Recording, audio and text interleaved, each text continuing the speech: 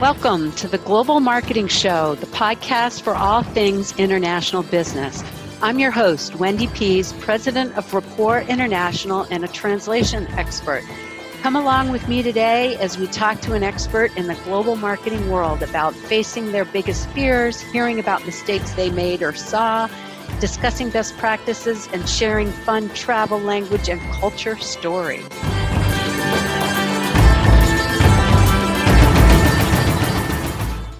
Hi, and thank you so much for joining us on the Global Marketing Show podcast.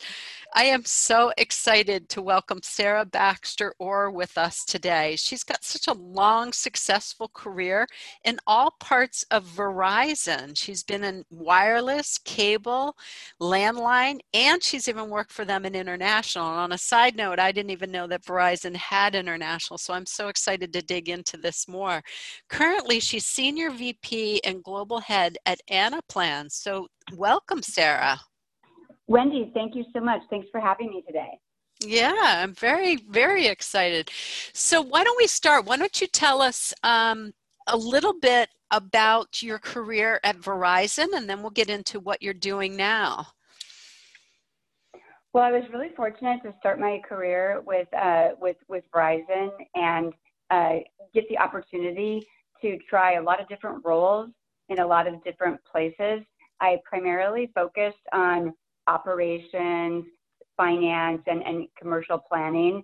And, with that, I got to relocate a lot and enjoy learning different aspects of the business from different parts of the U.S. And as you talked about, eventually I was able to serve in a couple of roles that had global reach. So all of these jobs had in some way the responsibility of connecting people and connecting systems and planning and really working on financial excellence. So I was, like I said, just really fortunate to have this fun career tour with them. That's great. So you really started in domestic and then you moved over to international. And since it's a global marketing show, I'm going to focus into that. So had you had any international experience before you moved over to international at Verizon? I did not. Verizon Wireless was where my career started, and that is very much specifically a domestic company. So there was some, intimidation, moving into a role that was, very global in nature. Yeah, so that I'd love to hear more about that because you're in a senior role and you move over to global and hadn't had experience. So what were you most intimidated by?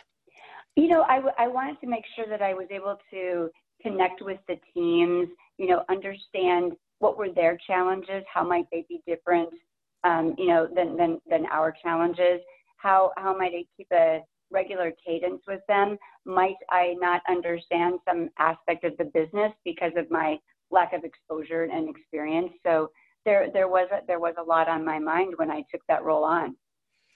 And what countries were you working with? Really, almost all of them. Not quite, but think of your traditional theaters of maybe Europe and the Middle East, all the way over to Africa and then Asia Pacific. So we really spanned the globe. Wow. So you walk in to a role and all of a sudden you've got all these different cultures and languages to take care of. What's the first thing you do? I think the first thing you do is you reach out to your team and you let them know that you're willing to listen and to learn and so excited about that opportunity, because I'm sure that for the people on the other side, they're wondering, hey, how's this leader going to work with us? She doesn't have any experience internationally, because they would know that somebody coming from the wireless part of the business would not have had that exposure. So, number one, always when taking on a new team is making sure you communicate early and often. It was really interesting on an earlier podcast that I recorded. I was talking to a business leader who said that he walked in and tried to do it that way as I'm here to support you and listen and, what would you like to talk about? And he said he ran into some issues over in the Far East because they expected a much more hierarchical view. Like I'm here and then you ask questions, but you don't really say, hey, I'm going to lean on you. Did you ever have that experience, or were most of the employees enough familiar with the American way of doing things?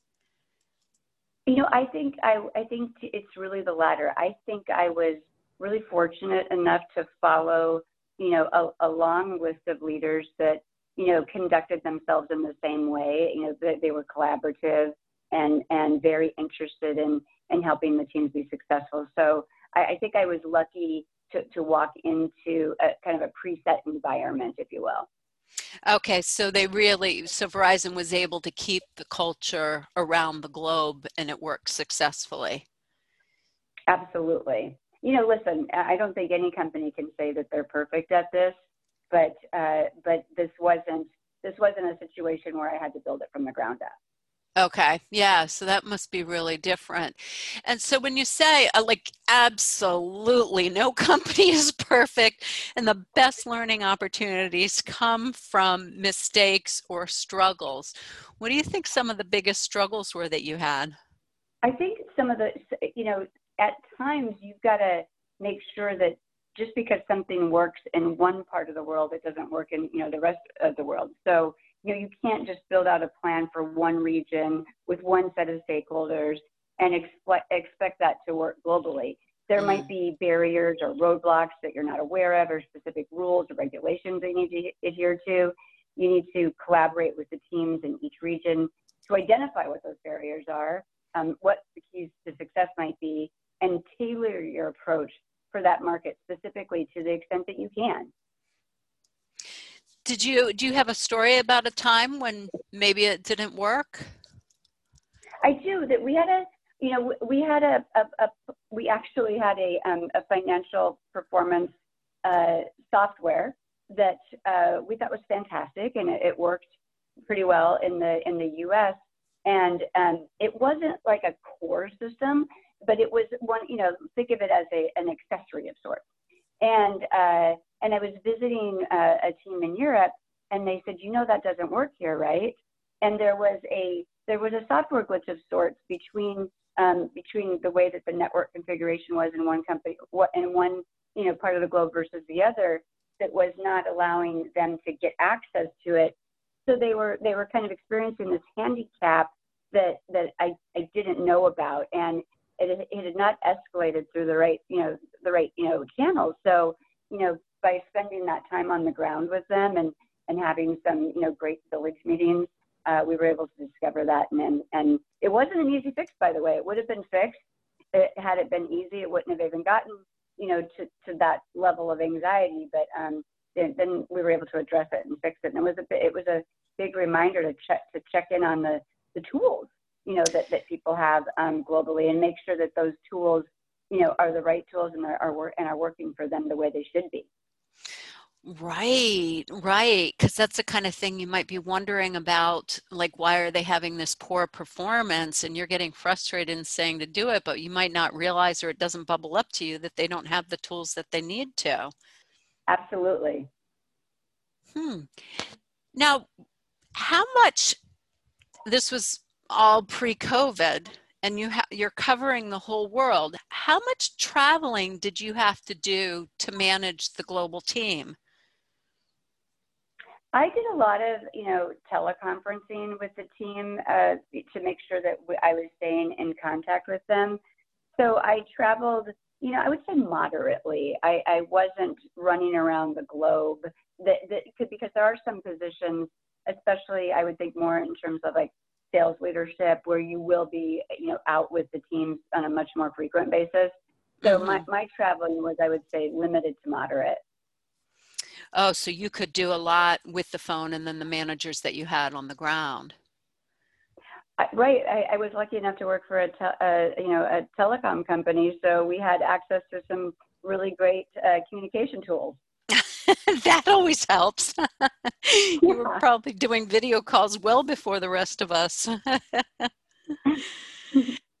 Um, okay, so then you move over to Anaplan.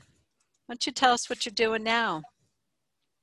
So at Anaplan, I am, which is also a global team. I am working with our global solutions, and I also head up our CFO advisory practice. So I basically get to enjoy educating and explaining the Anaplan platform and how we help companies, transform their operations and create value, and we do this globally. So it's been really interesting because I actually started 6 weeks before the pandemic. So you might ask me, did I travel a lot in my role? And the answer is absolutely not. I did not.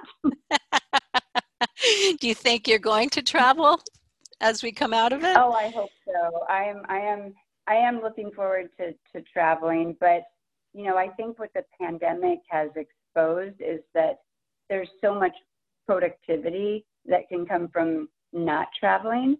Yes. And there were some really, really cool, pivots that were made with the pandemic in terms of getting so much more opportunity to talk and to speak to our employees and partners around the world, and even change the way that you might go to market, based on the fact that since everybody's going to be on a WebEx or a Zoom or whatever platform you're using, you could get people all around the world easily in one meeting, and I think it kind of sparked a new level of collaboration and a new way to really dig into things that were actually more common, around the world than less common, and and certainly as I talk to companies and I talk to, our partners, I started to see that we could maybe do things a little bit differently and kind of share global best practices in a way that I don't even know you necessarily could have it effectively before that. And it bought us time, right? I mean, the time that you weren't spending running through airports and transportation, et cetera. I think some people gave that, all of us gave some of that time back to our family. Right. But I think we also used a lot of that in pivoting the way that we work and experimenting on new ways to stay, closer and tighter. I was often given opportunities really to talk and to present to companies, not even my own company, but other companies, around the world. And that was just, I don't think something we could have organized in pre-COVID environment. Yeah, it's so different. I hear some people that have really suffered from not doing the in-person and they can't wait to go. But my experience has been more like yours, where it's just dramatically changed how effective and efficient you can be by taking out all that extra, downtime while you're doing the traveling or trying to plan and getting more people in the room. So, in the Zoom Well, room. absolutely. I mean, it leveled the playing field. It removed barriers that might have existed previously within organizations. And when some teams were in the office and others were remote in another part of the world, and getting these diverse viewpoints, as you are very aware, always leads to more creativity. And I think we saw that during the pandemic. Thought leaders with global perspectives were able to bring those viewpoints to the table. Organizations were able to transform that creativity into innovation. And for, in terms of Anaplan, it's something that we've always, tried to prioritize, because we are a global company. We've got 1,900 employees around the world. We have a network of offices from Singapore to San Francisco. But even before the pandemic, a lot of our employees, myself included, were fully remote. We're based out of San Francisco. I've been in New York City, and sometimes going into the office, sometimes working from home. I think that flexibility has helped us, in particular, be more nimble and productive over this past year. we can collaborate more effectively, share global viewpoints and perspectives, and then deliver stronger innovations for our customers as a result. And one example, I was actually talking to Serena about this, is we had a partner who was organized a little bit differently. They were still kind of traditionally organized. And I said, hey, what if we just mix it up a little bit and we cross-pollinate your team? And just as I kind of mentioned before, why don't we take, some of the people from Europe and bring them over to Asia and talk about what you're seeing? And it really was an enriching conversation. And I think all of us felt like we had learned something new and unique and had an experience that was truly fascinating, transformative, and it led us to kind of form this like new way that we might talk to our customers and go to market together. Wow. Okay. So you've really had a lot. I mean, I'm writing down a whole list of things that you've talked about that you've gotten out of this virtual, which you wouldn't have because it was kind of forced upon you.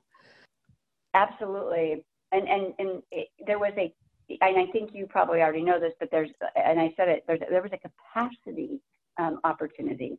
You had more capacity to have conversations and to connect. I remember this moment early in the pandemic when I was on a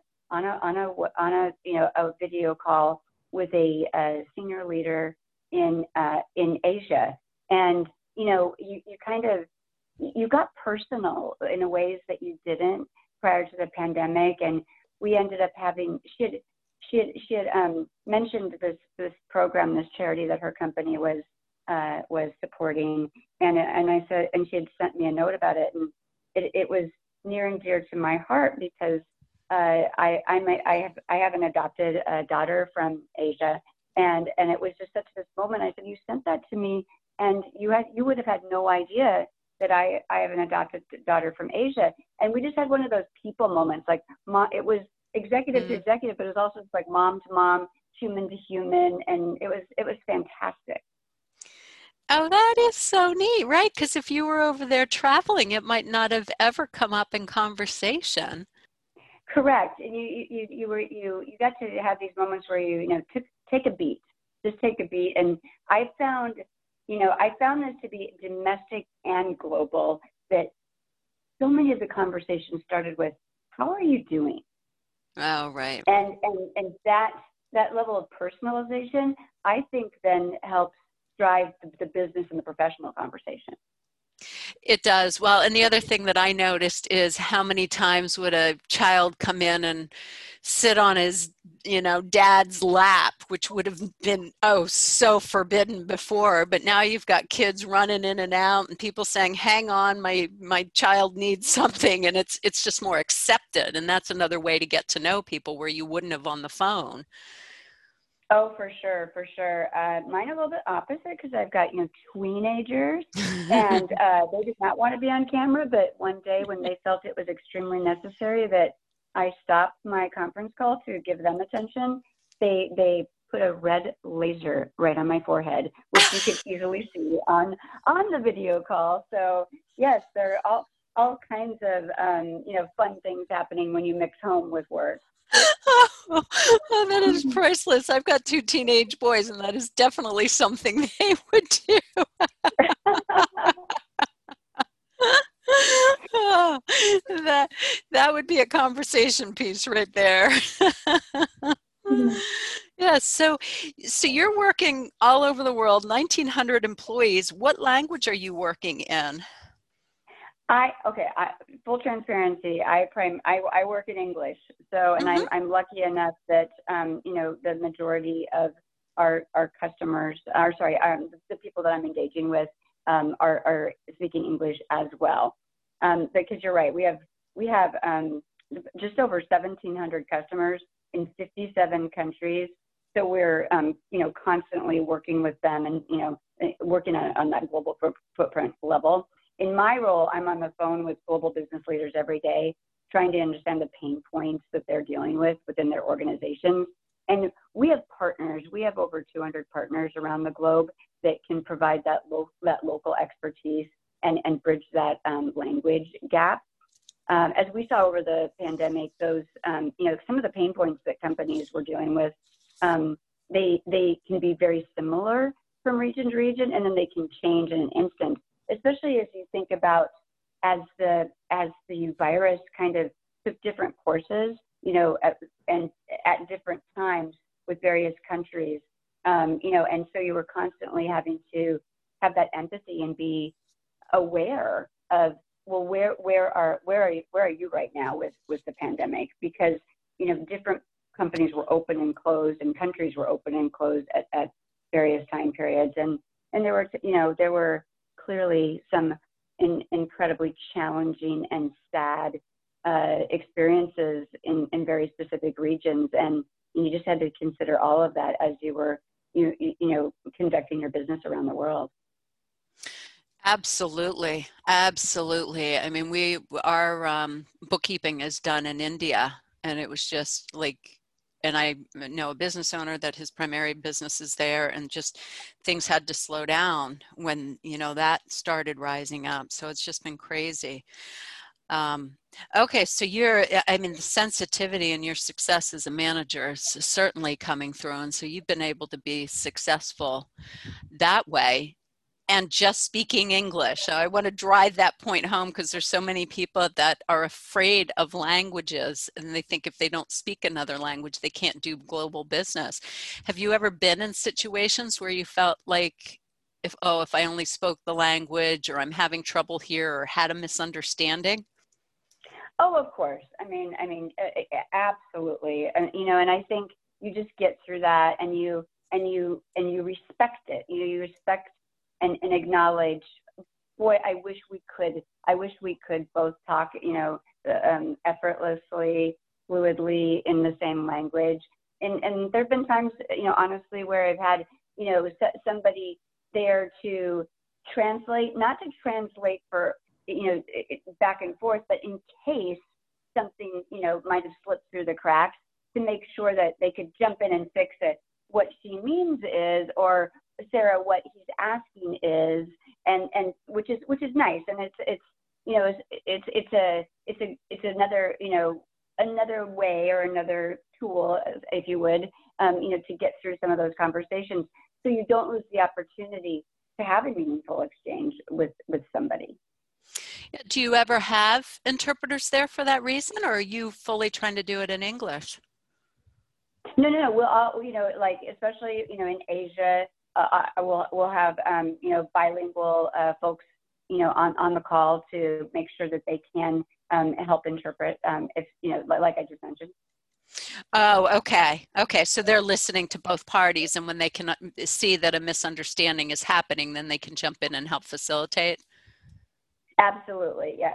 And even not a misunderstanding, but like maybe they can tell that maybe I haven't effectively, gotten through to the other side, or vice versa.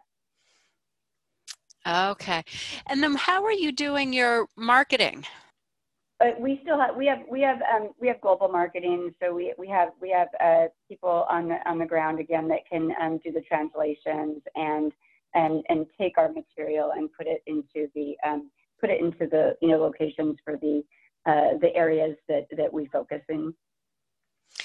Okay, so you have global marketing that's run out of corporate or wherever virtually, but you have a global marketing campaign, messaging, and target personas, and then that all goes out to all the individual markets for them to translate, or can they create their own? We have local people that can then in turn create some of their own, and we're a younger company, so we're not as mature as some global companies that have been around for 30 or 40 years. We went public just around 2.5 years ago, so we're still growing in that capability. So I'm excited, as our global reach continues to expand, to even mature that further.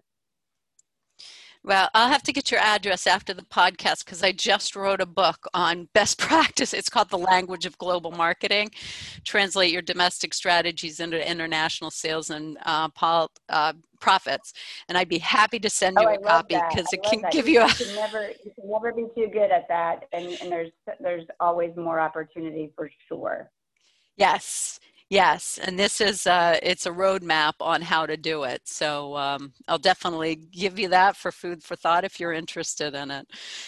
Yeah, I it's think one of the great things is that our platform it's like it's a digital platform, and and we're solving universal business problems, which I think when it comes to data and code and data science, those are truly universal languages, which might give us a leg up in terms of really anybody around the globe starting to understand our capabilities, because they can start to see the math, and they can use the platform, which is kind of exciting.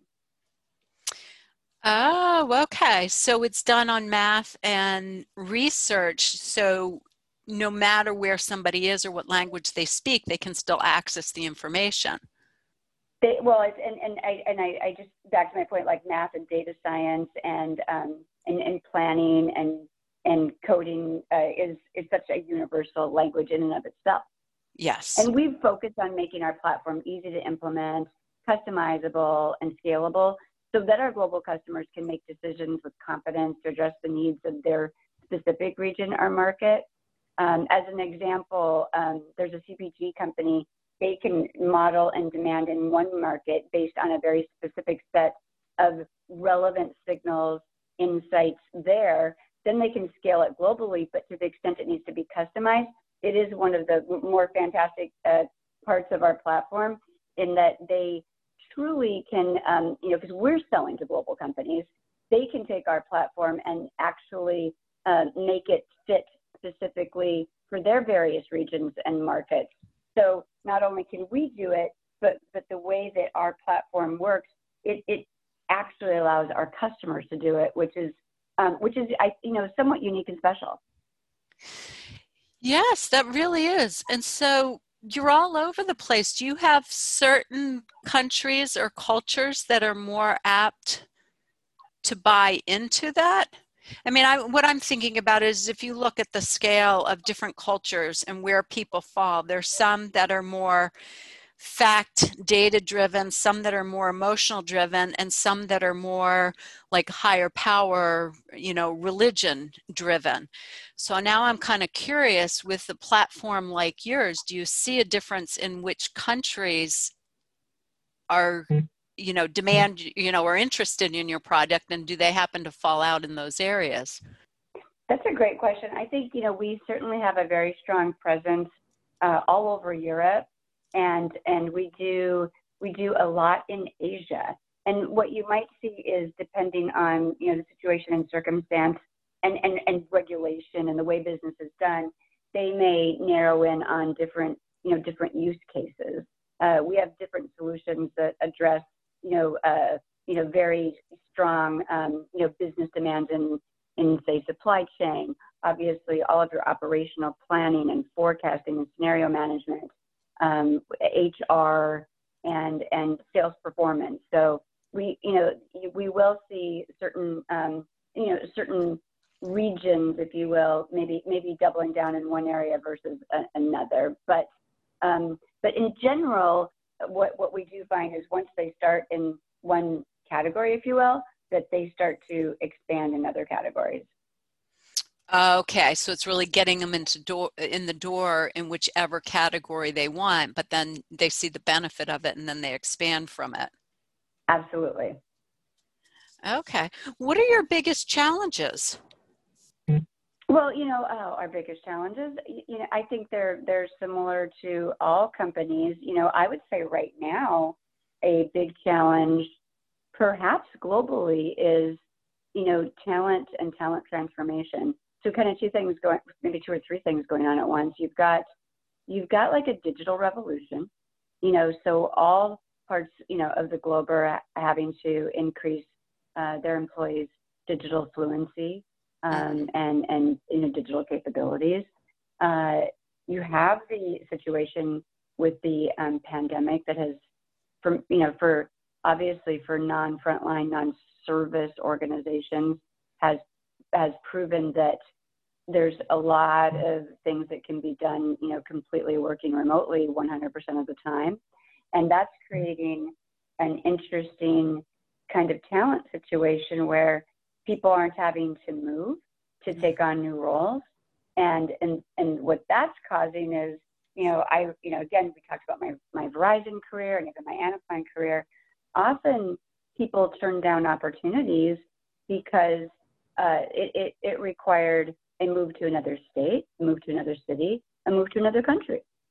And a lot of those boundaries have been taken down now. And so what that is creating is a talent war. And so this is a situation where employees have the choice about where they work, who they work for, the kind of company they want to be working for, and they're voting. And so you're seeing a lot of people just transferring, from one company to another. And I think we will, I can't speak factually, but I think we will see that as a global situation. So I think this kind of war for talent is going to be around for a while. And so companies are really going to have to think through how, what do I do to retain my employees? What do I have to offer my employees? And culturally, and whatever culture you're in, are my employees happy about where they work? So I guess that's how I'd answer that question. Yeah, I certainly have seen that, because we've been trying to hire for a while now, and we've been virtual, but it's hard to find people. And I think what you're talking about is exactly true. And it's, so it's an employee's market at this point. Absolutely. Yeah. Yeah. The other thing that I've seen with a lot of business owners that I know is going offshore for administrative assistance and sales support and all these things to hire. Like, I've got somebody in Kenya. I know there's a bunch in the Philippines. I know there's, people that are getting support down in various Central and South American countries. So that I've seen skyrocket over the last couple of years. And then you're also seeing, yes, absolutely. And it depends on, like, is it service, is it software? And then if you think about, manufacturing, almost maybe the reverse, where some things might be coming back domestic in order to, lower the carbon footprint. So you've got, like, kind of some really separate activities going on right now, as everything is evolving. Well, and then add in all the people who might have gone into manufacturing now going into more tech jobs. Manufacturers are having a heck of a time just hiring. So I did we have a case study on our website. It's rapporttranslations.com. And if you go there and search for the manufacturing case study, Boston Centerless has had really good luck hiring employees that don't speak English, and how they've incorporated in and their signage and how they can get promoted and cross-train. They don't have trouble hiring. So I'm talking to a lot of HR managers about how you can implement that without just thinking, oh, we have to teach them English, because you don't. You can get some very talented, highly educated people. Absolutely. Yeah. So how do you at Anaplan build a culture in a company that is growing so fast and is so international? I would say, from my perspective, I've learned a lot about, navigating global relationships, both from a leadership and a sales perspective. There's some tips that maybe, I would offer. Take time to understand and really see what is different. Listen to all people at all levels. Don't assume that you're getting your team direct underneath you is getting all the information. Make sure that you're talking, to a vast and diverse, crowd. Do not assume that anything is the same internally or externally, business operations or people expectations or the experience. And obviously we already talked about it, but one size does not fit all.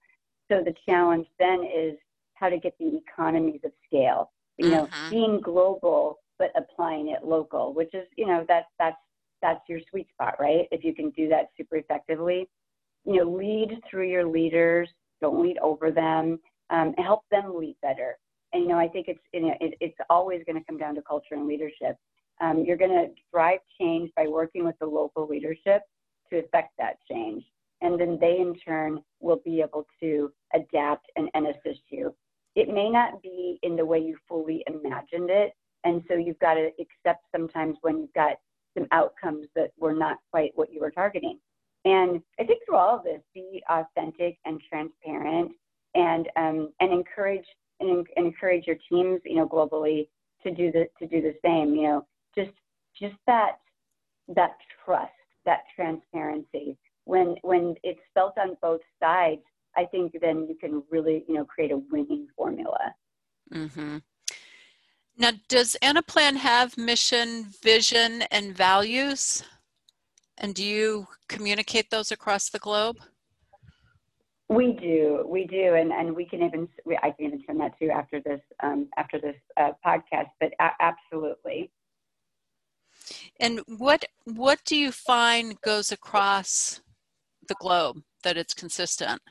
One of the things that we have, and Serena might help me out a little bit here. We have a global communities group where people can talk to each other. Our customers can talk to each other. They can talk to to our support center, to our leaders, to our.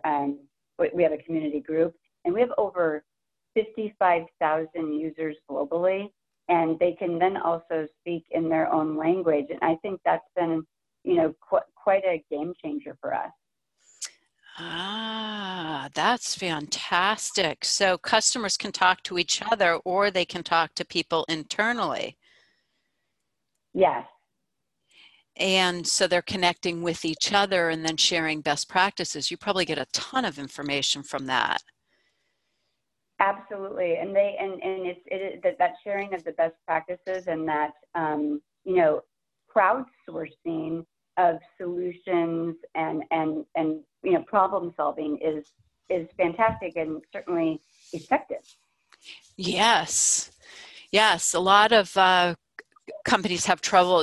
That's what they want to do, is create that community, but they've had trouble doing it. So it sounds like you've been very successful doing it and giving access around the world. Any suggestions for somebody listening who might want to do that? Well, my suggestion would be they could hop on our website at anaplan.com and take a look at our communities, how we've set them up, and certainly use that as a guide point. Yes. Okay. So we'll put that in the show notes, but Anaplan is A-N as in Nancy, APLAN.com. Absolutely. So the global community is fantastic. And then, you're also having great success with the company. How does the CEO drive the culture? What are some of the things that stand out to you, Sarah? Our CEO, you will hear him talk about company character, how it catalyzes loyalty, agility, and hypergrowth. We lead with, authentic leadership and transparency, and we're very much a purpose-driven company, and we find that really works well for us.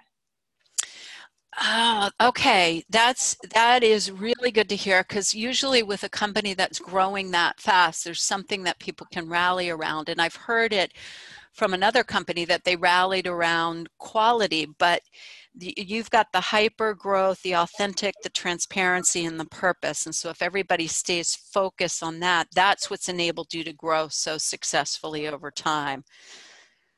Absolutely. We focus on our employees and our customers. And that's what's always top of mind as we are growing the business, and creating that culture that ultimately allows people to transform and grow and be on the same be on the same game page. Right. Yeah, you absolutely have to. I mean, HubSpot is famous for talking about they got to a certain size, and then all of a sudden, here are these two techie guys who are going, we need a culture. So they came out with their whole culture. So it sounds like you've your CEO is on top of that and really has figured out something that can work internationally. Absolutely. To the extent he actually just released a book, Frank Calderoni, and it's called Upstanding. And it talks just exactly about those things. And it kind of goes into detail, all of the different efforts that he and the company have put in place to stand behind that. Okay. So can you tell me the name of the book again? Yeah, the book is called Upstanding, and it's by Frank Calderoni, Calderoni. Okay. All right. So yes, we'll get the link in the show notes to that too, because it sounds like a fantastic book. All right. So I want to switch over to some personal questions for you now. What's your favorite foreign word? Does Moe Chandon count? Sure. Tell me about it. I had the opportunity right before COVID to visit Champagne, France, and go through the tunnels, and it was just for me such an amazing experience. And I did the geeky thing that I always try to do. I begged for the back office tour and to see the real stuff that was happening, and walk the catwalks, and it was so fun and amazing, and it was different, and then I didn't even know what to expect. So I just that's gonna always be one of my most favorite travel moments. Moe Chandon. So I bet everybody's going to go out and get some champagne tonight. Oh, that's actually, I didn't even intend that, but they also are a customer of ours, so it does work out nicely. Oh, good. Yes, go buy 2 bottles tonight then. Yeah, and so you just answered the next question I'd like to ask is, what's been your favorite vacation? Oh, wow. One of the most impactful vacations is I had the opportunity to go to South Africa and visit different parts of the country, and it was so amazingly beautiful, and that was a true experience for me. Also, I think I mentioned I adopted my daughter in China, so traveled throughout various parts of China in order to complete that process. And I probably, if she were listening to this, I think she'd want me to say that was my favorite trip. Well, I was going to say your favorite, what's the word I'm looking for, where you take home your gifts that you bring. Yep. She was Tchotchkes. the best. She was the best thing I ever acquired internationally. Yes,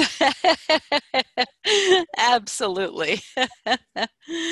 Yeah, and how about a crazy cross-cultural or memorable cross-cultural experience in work? Oh, wow. Oh, a memorable cross. I just have this one kind of story where I feel like I was in 3 countries in 24 hours. Being the UK, Ireland, and the US. Maybe it was more like 36 hours, but it was this crazy day that I didn't even think was possible through transportation. But I started in the UK, and then 36 hours later, I was back in the US via a minor hop in Dublin. Oh my. I'm exhausted just hearing about that. And then my son wanted to go to a movie premiere in the city, and that's why I'm telling you this, because I'm like, am I going to physically live through this? And you slept the whole way, right? Through the movie? I did get to sleep a little bit on that plane. That is crazy. Now I have to ask, when you were in South Africa, did you come across a smiley? I did not. I read I did Trevor. not. I read Trevor Noah's book, and there he talked about when he was young, they'd get smileys because it was the cheapest thing that you could get to eat. And it was a goat's head that was boiled, and you'd kind of pick the meat off of it. I'm going to have to go with, I'm kind of happy I didn't trust that. Yes, yes. Yeah, but I'm so curious to see what it's looked like when it's served. So what's the most unusual food you've seen?